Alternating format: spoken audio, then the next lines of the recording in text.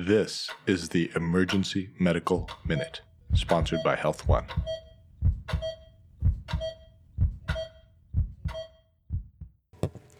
I do, y'all. Hear me? Okay. I'm in my low chair. So mine are always quick. I only have so much knowledge I can remember. Knee dislocations, just something that we probably are going to see, if ever, in trauma. And they're usually a high mechanism injury. And the tricky thing is, like, what can happen is, it usually happens in a car accident, like a knee into the dashboard. It dislocates posteriorly and then relocates, and they might come in complaining a little bit of pain, but anatomically everything looks roughly right. So it's important, if the mechanism sounds like it, to evaluate the knee, evaluate the lower leg, do a vascular assessment, because that's where the big damage is going to be done. They're almost half of them, a posterior dislocation that relocates, are associated with a popliteal injury.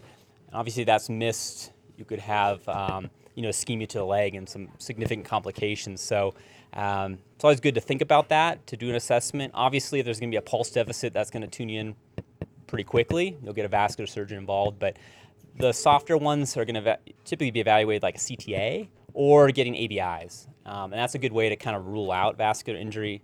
ABIs, comparing the upper extremity blood pressure to the lower. If the ratio is greater than 0.9, is actually very favorable. It pretty much argues against a vascular injury. Anything below is pretty sensitive in detecting it and would require like a CTA or a vascular surgeon. So just something to keep in mind that can be easily missed with a lot of devastating complications, but can be pretty easily picked up if you tuned into it. So that's it. We are on a quest to provide the world with free medical education.